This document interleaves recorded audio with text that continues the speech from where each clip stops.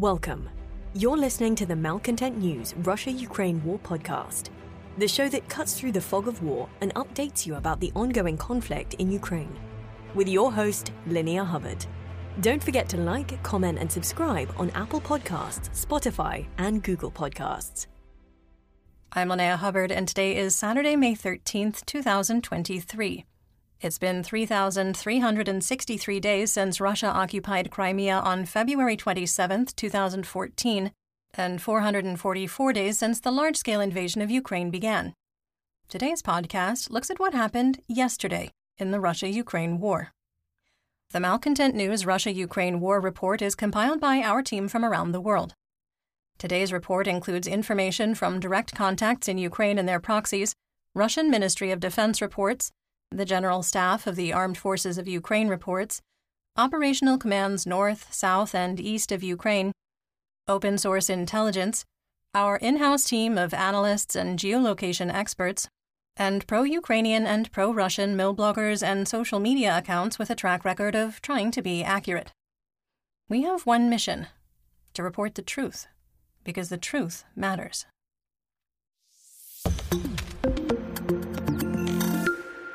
Let's start with our assessment of the current status of the war.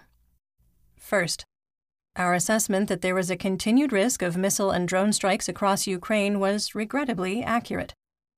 Second, the war of words continues between private military company or PMC Wagner Group's leader Yevgeny Prigozhin and the Kremlin, while an impasse on ammunition delivery continues. Third, we assess that Ukrainian forces have ended their retrograde operation in Bakhmut and continue to opportunistically launch limited offensives on the northern and southern flanks while holding combat-destroyed PMC Wagner units in place. Fourth, we maintain that Ukraine has seized the battlefield initiative in all operational areas.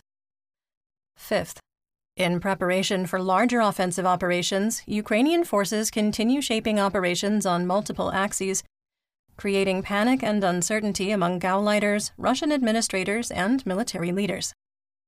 Sixth, we've identified shaping activity by the Ukrainian armed forces in 4 locations that could indicate a larger attack is being prepared.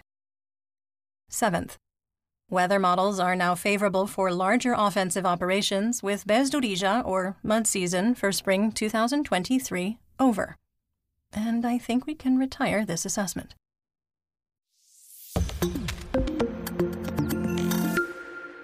Let's get some regional updates, starting with Kharkiv. In the Kupiansk operational area, the Russian Ministry of Defense, or MOD, reported that Ukrainian surveillance, reconnaissance, and sabotage, or DRG units, were operating near Kotlyarivka. Russian reports of large Ukrainian tank formations on the border of Belgorod were false, but were enough to create alarm among residents in the Belgorod and Kursk regions. Local officials and the Russian MOD were forced to issue statements denying the claim by unaffiliated Russian state media propagandists and mill bloggers. Russian occupation officials have called on civilians to evacuate the entirety of the occupied territory, that's approximately 30 villages and towns, due to ongoing Ukrainian shelling. Russian forces still occupied approximately 1.4% of the Kharkiv Oblast, enabling Russian forces to maintain partial fire control over the Ukrainian wet crossing at Dvorichna and Kupiansk.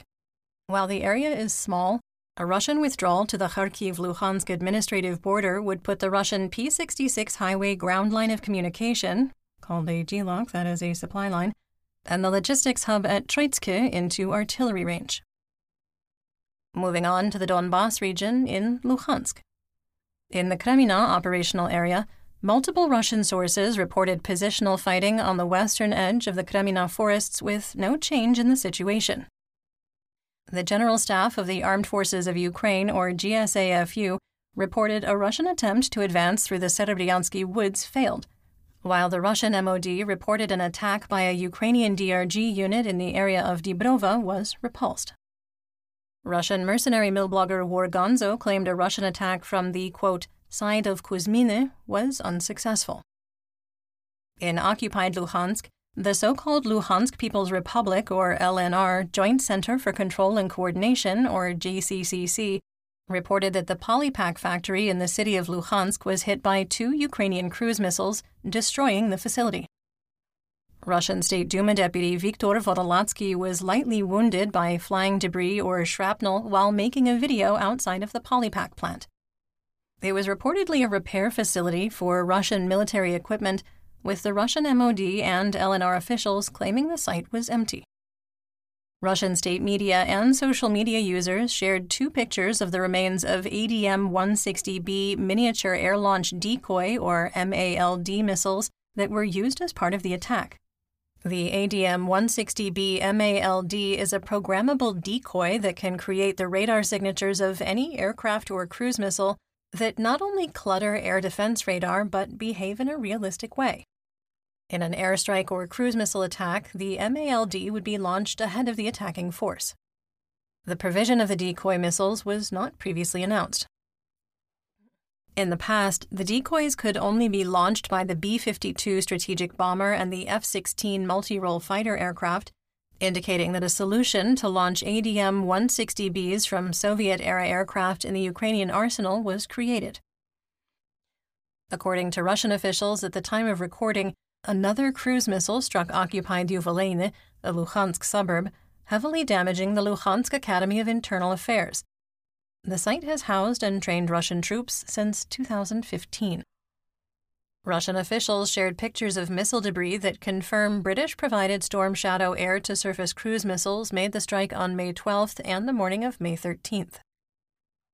Russian mill blogger Alexander Sasha Kots lamented after the second missile strike, quote, "The enemy began to methodically knock out objects in the far rear." With the advent of new opportunities in Kyiv, the very concept of rear base loses its relevance.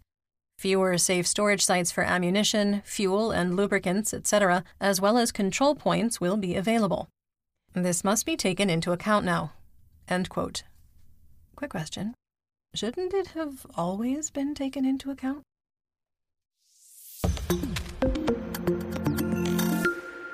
In northeast Donetsk, in the Bakhmut operational area, Ukrainian Operational Command East, or OKE, spokesperson Colonel Serhiy Cherevati said in the last 72 hours, Ukrainian forces had liberated 17.3 kilometers of territory.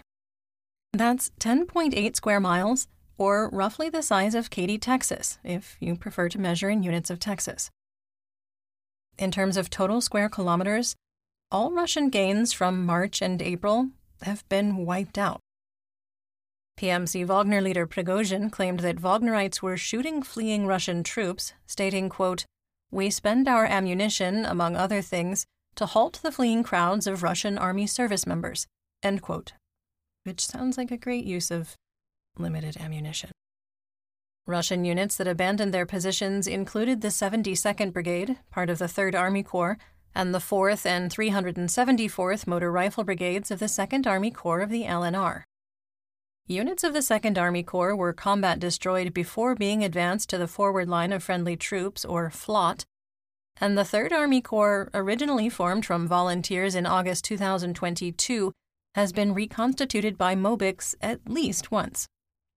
The use of low-quality, poorly trained and equipped forces in areas critical for Russian military success points to our prior assessment that Russian airborne, or VDV, forces use weaker troops to absorb attacks, and indicates that there is a critical shortage of personnel in the Russian Federation Armed Forces.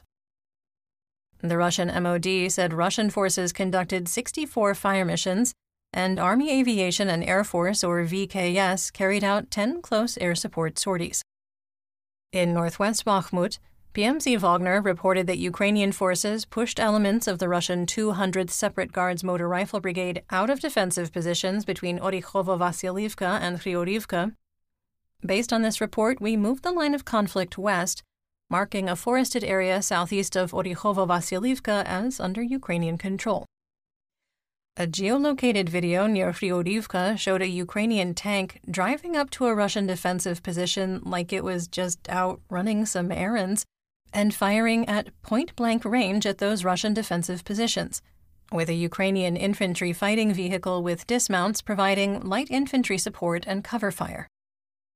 Wagner also reported that Ukrainian forces advanced along the east bank of the Berchivsky Reservoir in the direction of Berchivka, coming to within 2.5 kilometers of the Russian H-3G lock at Paraskovievka, and driving a wedge between Bohdanivka and Yachidne.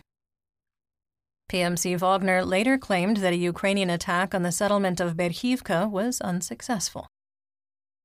The Russian MOD initially denied any Ukrainian advance, writing, quote, "All attacks by units of the armed forces of Ukraine are reflected. No breakthroughs in the defense of the Russian troops were allowed." End quote.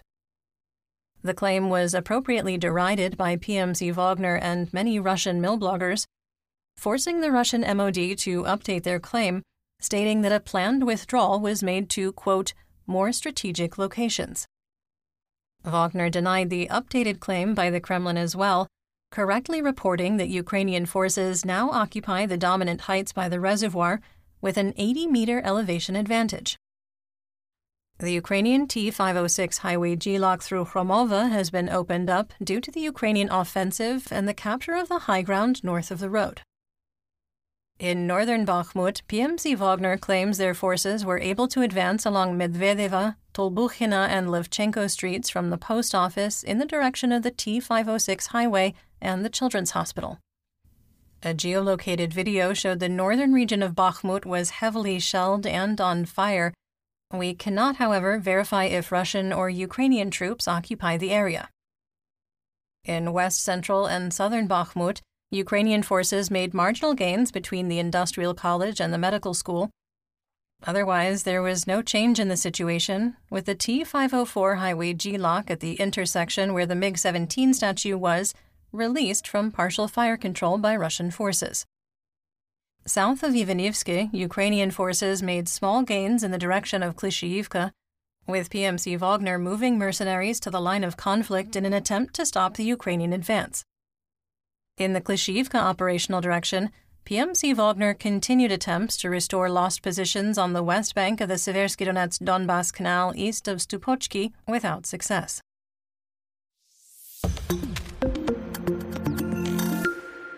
In southwest Donetsk, in the Avdiivka operational area west of Krutabalka, the Russian First Army Corps was able to advance to the H-20 highway in the direction of Avdiivka and recaptured the water treatment plant. Russian forces occupying a defensive position at the H-20 highway and Ordzhonikidze Street junction in Kashtanova came under fire by Ukrainian troops. In the Marinka operational area, fighting for Marinka continued with no change in the situation. In the Vuhledar operational area, Russian forces made yet another attempt to advance toward Novomikhailivka from the east and were yet again unsuccessful. Moving on to Zaporizhzhia. Russian forces executed 82 fire missions, 2 airstrikes, and 3 drone attacks along the line of conflict. In the city of Zaporizhzhia, the Khortytsk National Academy was heavily damaged after being struck by Shahed 136 kamikaze drones. There was finally another update on the status of the Zaporizhzhia nuclear power plant, or ZNPP, and it was fine, I guess. International Atomic Energy Agency, or IAEA, Director General Rafael Grossi reported that the ZNPP still has enough essential staff for its current reduced level of operations, but the continued lack of maintenance personnel on site could negatively impact nuclear safety and security and is not sustainable. IAEA inspectors at ZNPP confirmed that voluntary evacuations were occurring in Enerhodar. It is reported that there were fewer employees at the plant during the week of May 6th, but Russian officials claim this was due to the recent holidays and, quote, the current situation in the region, end quote. Rosatom officials remain uncooperative with IAEA inspectors, have not restored the 330 kilovolt backup line from the Zaporizhzhia thermal power plant, and did not fulfill their promise to let the IAEA inspect the switchyard to see the technical issues and work progress. The IAEA expressed concern about the depth of the Kakhovka Reservoir, currently at 17.07 meters and just under a record set earlier in the week. Officials believe the reservoir will peak at 19.6 meters. With ZNPP at an elevation of 22 meters, there is no threat to the plant. Although not named by Russian officials, Russian collaborator Oleh Ryachuk, the acting deputy minister of Construction, Architecture, and Utilities, was badly injured when an IED placed in a trash can near his home in Melitopol exploded.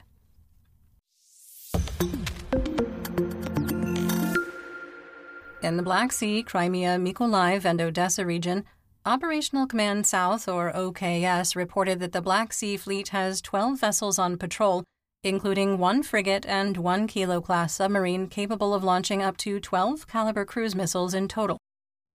According to Russian reports, a Russian Mi-28 helicopter crashed in occupied Svitla and Crimea due to a, quote, technical failure, killing the crew.